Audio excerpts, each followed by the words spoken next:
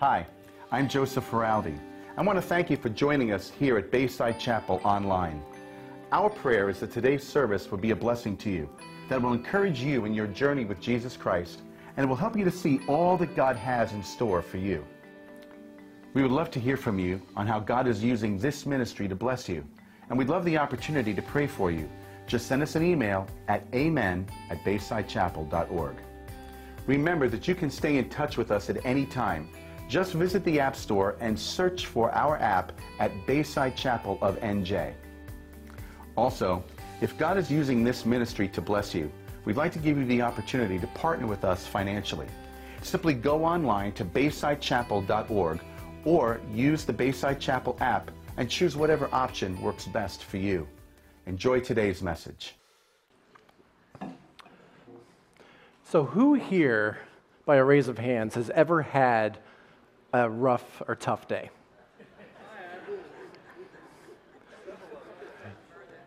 There were a lot less liars in the first service. We all have them, right? Some are worse than others, like the one the hard hat employee reported on his accident form. He wrote, "When I got to the building, I found that the hurricane had knocked off some bricks up at the top. So I rigged up a pulley on a beam at the top of the building and hoisted up a couple of barrels full of bricks. When I fixed the damaged area, there were a lot of bricks left over. Then I went to the bottom and began releasing the line. Unfortunately, the barrel of bricks was much heavier than I was, and before I knew what was happening, the barrel started coming down, jerking me up. I decided to hang on since I was too far off the ground by this time to jump, and halfway up, I met the barrel of bricks coming down fast. I received a hard blow on my shoulder. I then continued to the top, banging my head against the beam and getting my fingers pinched and jammed in the pulley. When the barrel hit the ground, it hit hard, bursting its bottom, allowing all the bricks to spill out. Well, now I was heavier than the barrel. So I started down again at high speed, where halfway down I met the barrel coming up fast and received severe injuries to my shins. When I hit the ground, I landed on the pile of spilled bricks, getting several painful cuts and bruises. At this point, I must have lost my presence of mind because I let go of the grip on the line. And what happened? The barrel came back down fast, giving me yet another blow on my head and putting me in the hospital. I respectfully request sick leave. Tough days. While this story makes light of what, if true, would have been a very tough and difficult day, I think we can honestly all agree that each one of us at one time or another has had tough and difficult days. And these difficult days aren't just limited to physically tough or demanding, but they also include the emotionally hard, the mentally draining, and yes, even those spiritually challenging times of pain and difficulty. If you have your Bible with you this morning, go ahead and turn to our text, 2 Timothy chapter 3. As we continue our series past the Baton, the Apostle Paul is continuing his letter to his protege, Timothy. He's writing from a jail cell, probably knowing that his time remaining here on earth is limited. In our passage this morning, Paul shows Timothy, he shows us that we can thrive, though the world takes a dive. We can thrive, though the world takes a dive. Paul says in verse 1, "But understand this, that in the last days there will come times of difficulty. For people will be lovers of self, lovers of money, proud, arrogant, abusive, disobedient to their parents, ungrateful, unholy, heartless, unappeasable, slanderous, without self-control, brutal, not loving good, treacherous, reckless, swollen with conceit, lovers of pleasure rather than lovers of God, having the appearance of godliness, but denying its power. Avoid such people." So Paul comes out of the gate fast and furious with a lot of not so pleasant information for Timothy. He said, "But understand this, Timothy, make sure you're paying attention to this. This is important. In the last days, there will come times of difficulty. He's saying, Timothy, we don't know the day or the time when Christ will return, but this I do know. This I can promise you. Until he returns, things are going to get so tough. Things are going to get very hard for those who follow Christ. Maybe in a more modern day language, Paul would have said, buckle up, Timothy. Until Jesus comes and fixes this mess that we're in, people are going to get really selfish, more evil than we've ever seen. Timothy, it's even going to be hard for some people to tell the difference between what is true and what is a lie. Times are going to get bad. You see, Paul doesn't want Timothy to be surprised as he continues his ministry. He doesn't want you or I, as the future readers of 2 Timothy, about how people will act or what they will become as we get closer and closer to Christ's return. So through our text this morning, Paul encourages us with 3 disciplines of thought that we need to thrive. And the first one is this: don't be surprised when the world goes crazy. Timothy, understand this. Don't be surprised when things become difficult or hard. Don't be surprised when people focus more on themselves than on the things of God. Don't be surprised, Timothy. Here's what you can expect. Here's what is to be the future of the church. Yes, tough times will come. You, Timothy, will experience grievous and difficult and trying times. You can count on it, Timothy. In your ministry, you will see this increase of ungodliness. This brings me back to Matthew 24. When the disciples had asked Jesus for the sign of his second coming, they were anticipating it. They were looking forward to it. Jesus said to them in verses 11 and 12, "And many false prophets will arise and lead many astray. And because lawlessness will be increased, the love of many will grow cold." So Jesus himself said that the closer we get to his second coming, the worse things are going to be, that there'll be false teachers who will lead people far away from God, that people's love will grow cold, that they will love themselves more than they love others. People will love themselves more than they love God. And it's these lawless people, including these false teachers, whom Paul warns Timothy about. In fact, Paul tells Timothy to go to the extreme. He tells him to avoid these types of people. Stay away, stay clear of them.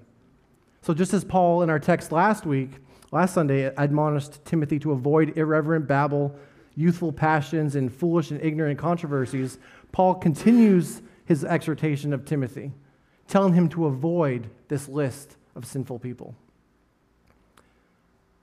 I really like how one translation puts these few verses. It says, as the end approaches, people are going to be so self-absorbed, money-hungry, self-promoting, stuck-up, profane, contemptuous, or disrespectful of parents, crude, coarse, dog-eat-dog, unbending slanderers, impulsively wild, savage, cynical, treacherous, ruthless, bloated windbags, addicted to lust, and allergic to God. They'll make a show of religion, but behind the scenes, they're wild animals. Stay clear of these people. Timothy, avoid these people. Avoid them like the plague. In these first 4 verses, Paul shows us 19 vices or sin that will characterize people in the last days. These sins have existed since the fall, but Paul is saying that they will continue to become even more and more evident in the world as we get closer to Christ's return. He warns us that people will be lovers of self. People will put their needs, their own wants and desires above anyone else.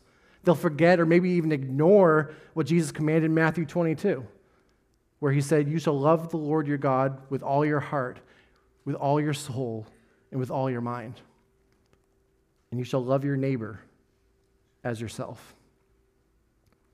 He warns people will be lovers of money. Paul reminds Timothy of something he said in his first letter in 1 Timothy 6:10, that the love of money is the root of all kinds of evil. And that is because of this intense craving or longing and desire for money that has caused many to wander away from their faith. Jesus said also in Matthew 6:21, "For where your treasure is, there your heart will be also." People will invest in things that make them happy, things that give them pleasure. but they will not invest in anything that honors God. Money will be their God. People will be lovers of money. They will be proud and arrogant. They will live with an exaggerated estimate of one's own means or merits. They'll despise others, treating them with extreme disrespect. They'll be abusive, disobedient to their parents. They will treat people badly or harshly, especially physically, emotionally, mentally, and spiritually.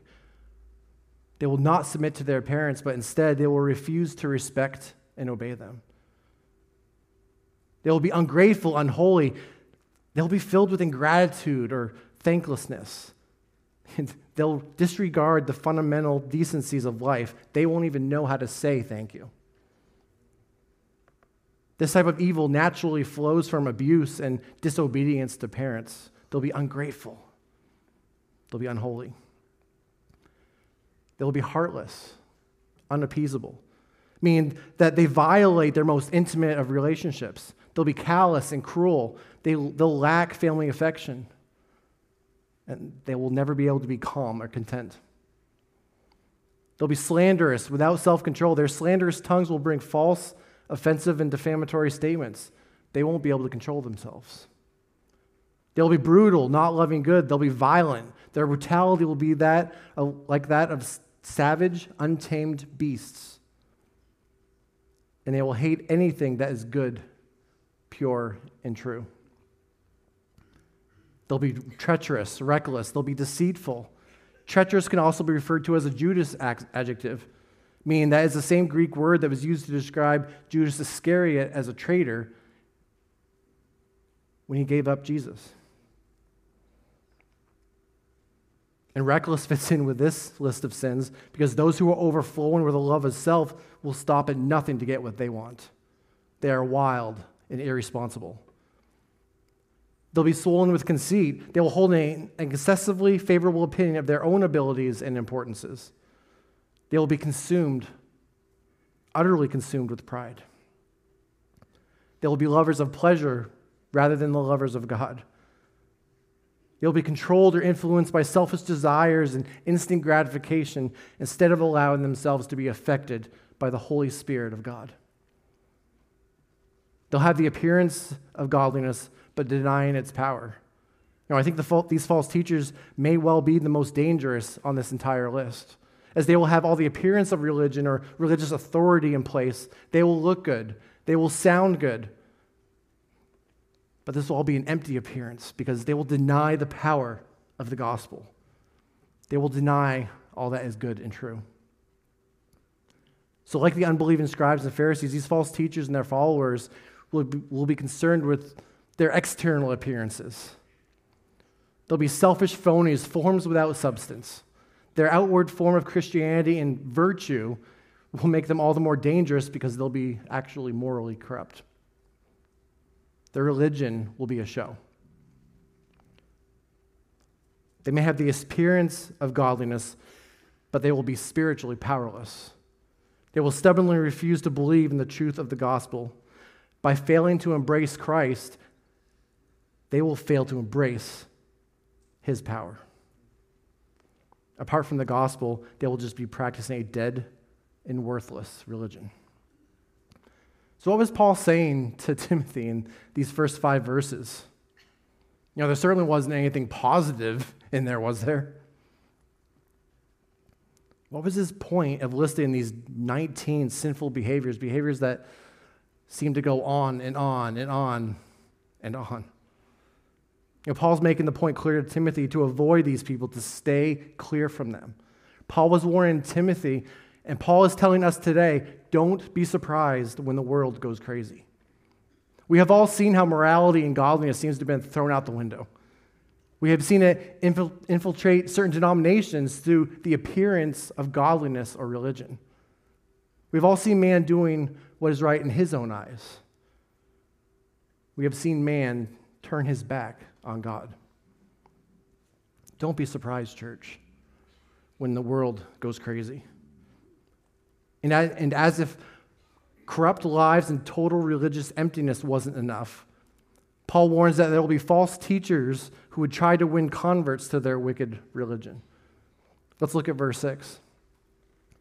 For among them are those who creep into households and capture weak women, burdened with sins and led astray by various passions, always learning and never able to arrive at a knowledge of the truth.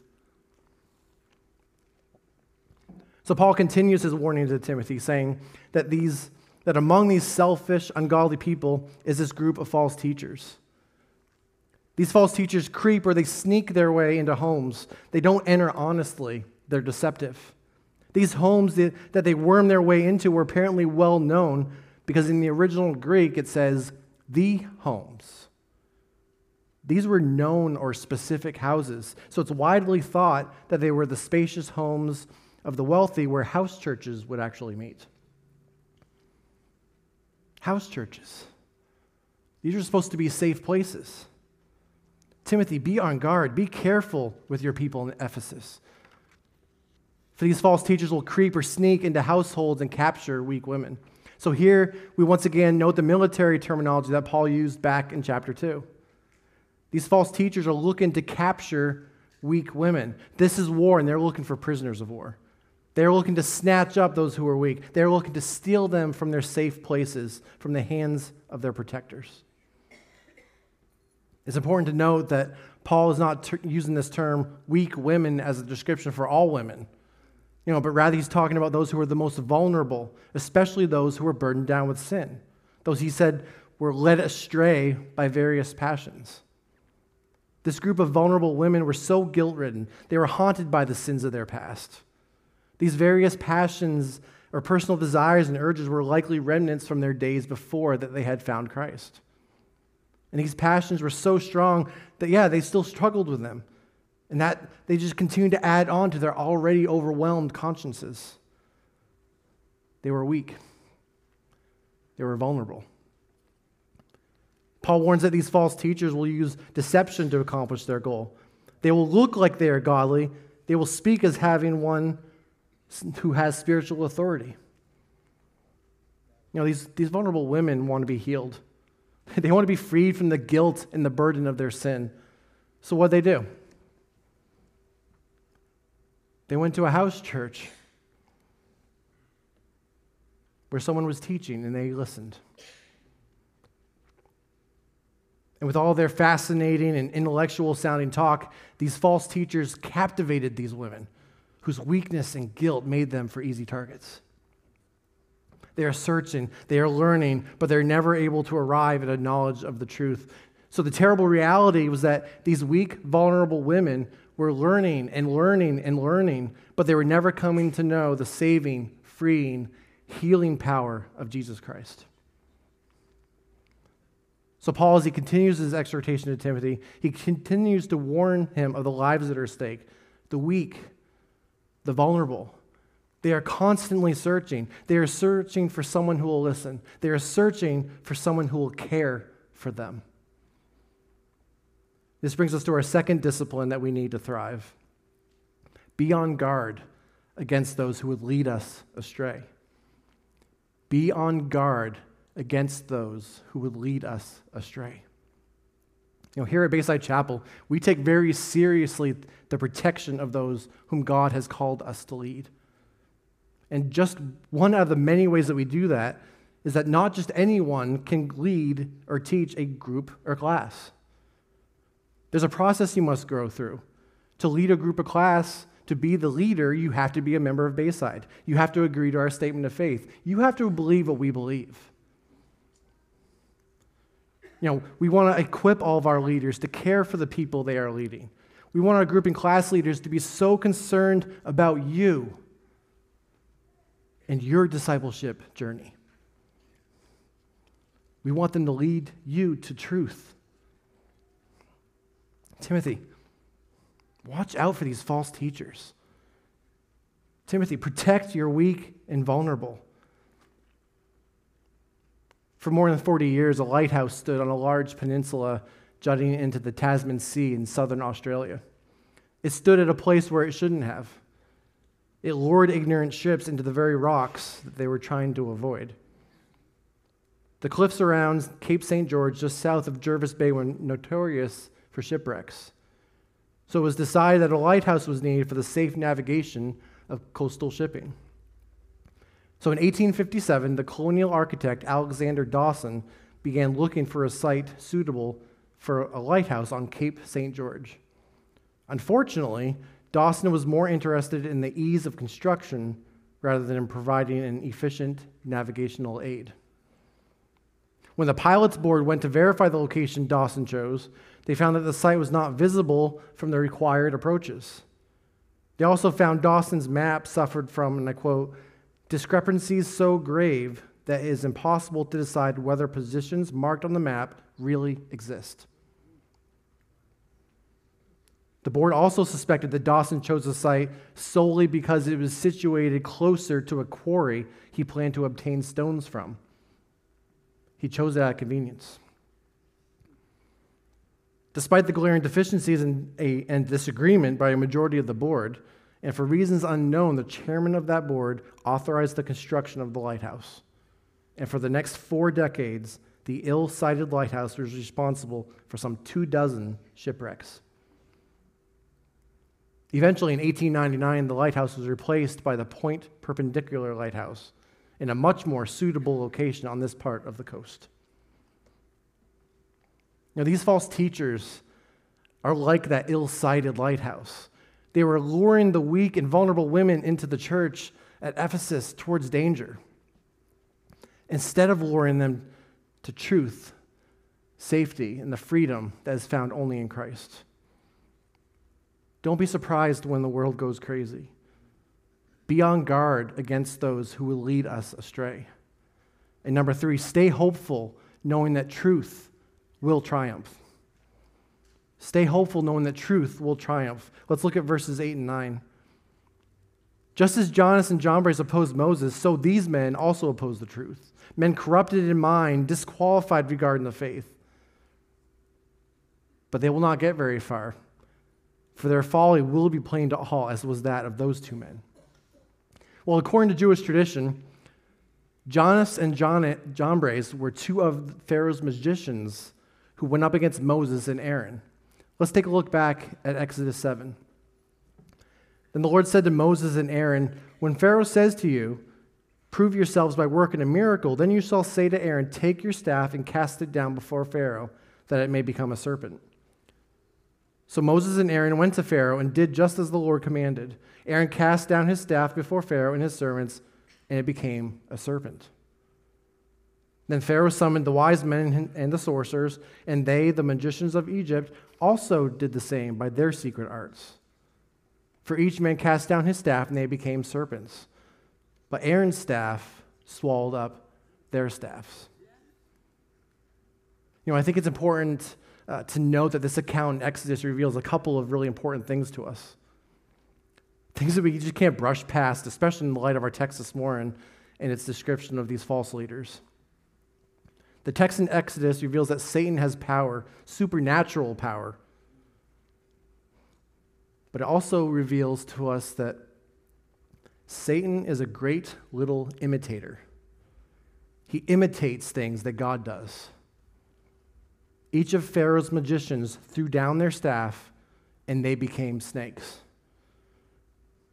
But Aaron's staff that had become a serpent, that was of God, and it had much more power than anything the Egyptian magicians could influence or control.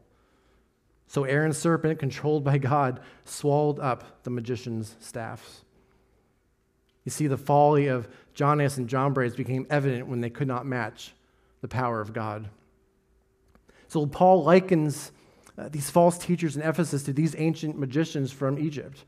He refers to them as men who oppose the truth, describing them as men corrupted in mind.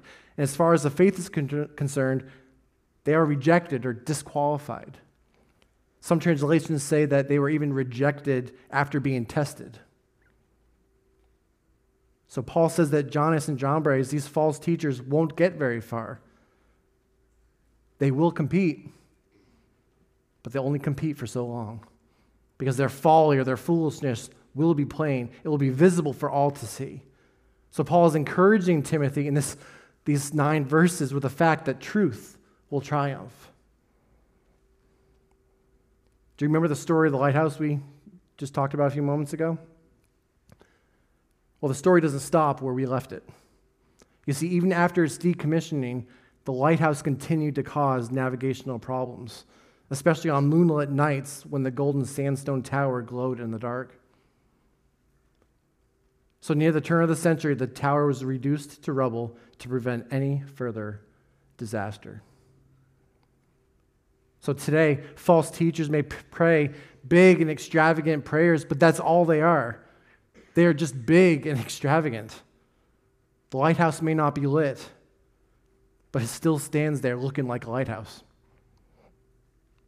These false teachers may be using these religious words or religious phrases, but they're not speaking God's truth. The lighthouse may not be lit, but it's still there, drawing ships in, drawing them closer and closer to the danger that's just below the surface. So just as Paul encouraged Timothy that the error of these false teachers in Ephesus will be exposed, God is still present, preserving his truth today. Amen?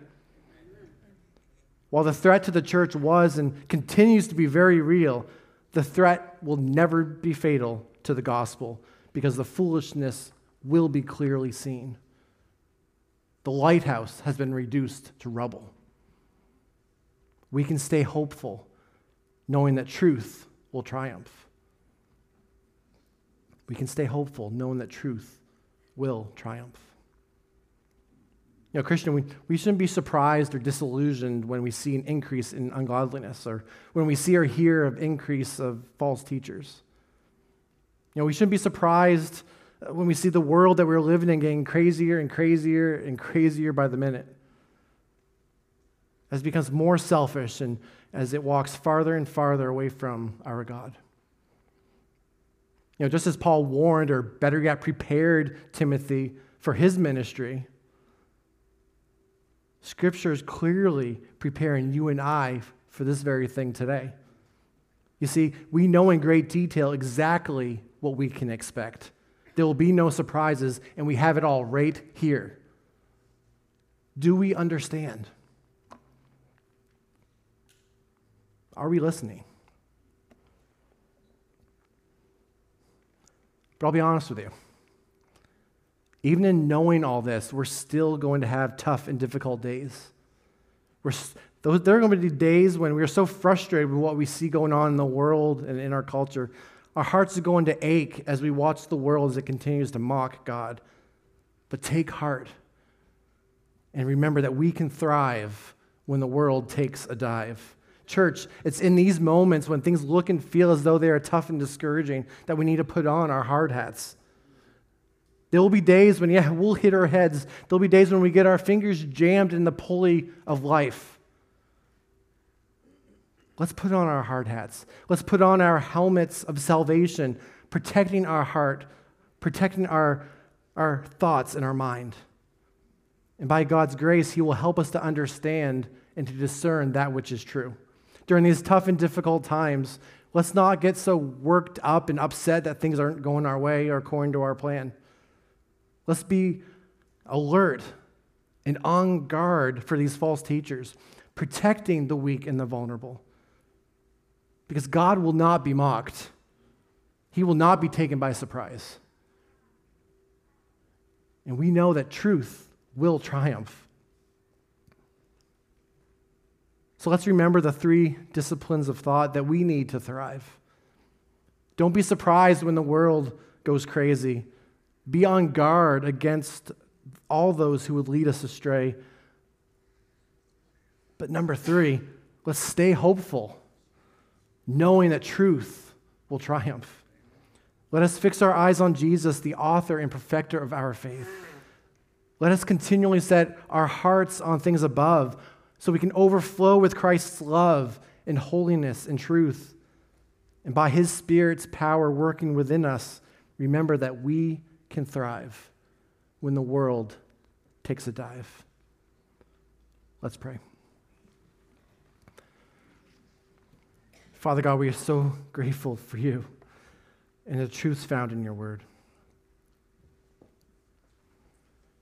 Thank you for giving the Apostle Paul the words and the wisdom and the ability to write this letter to Timothy. And God, we are so grateful for how it applies to us today during these difficult times that we live in.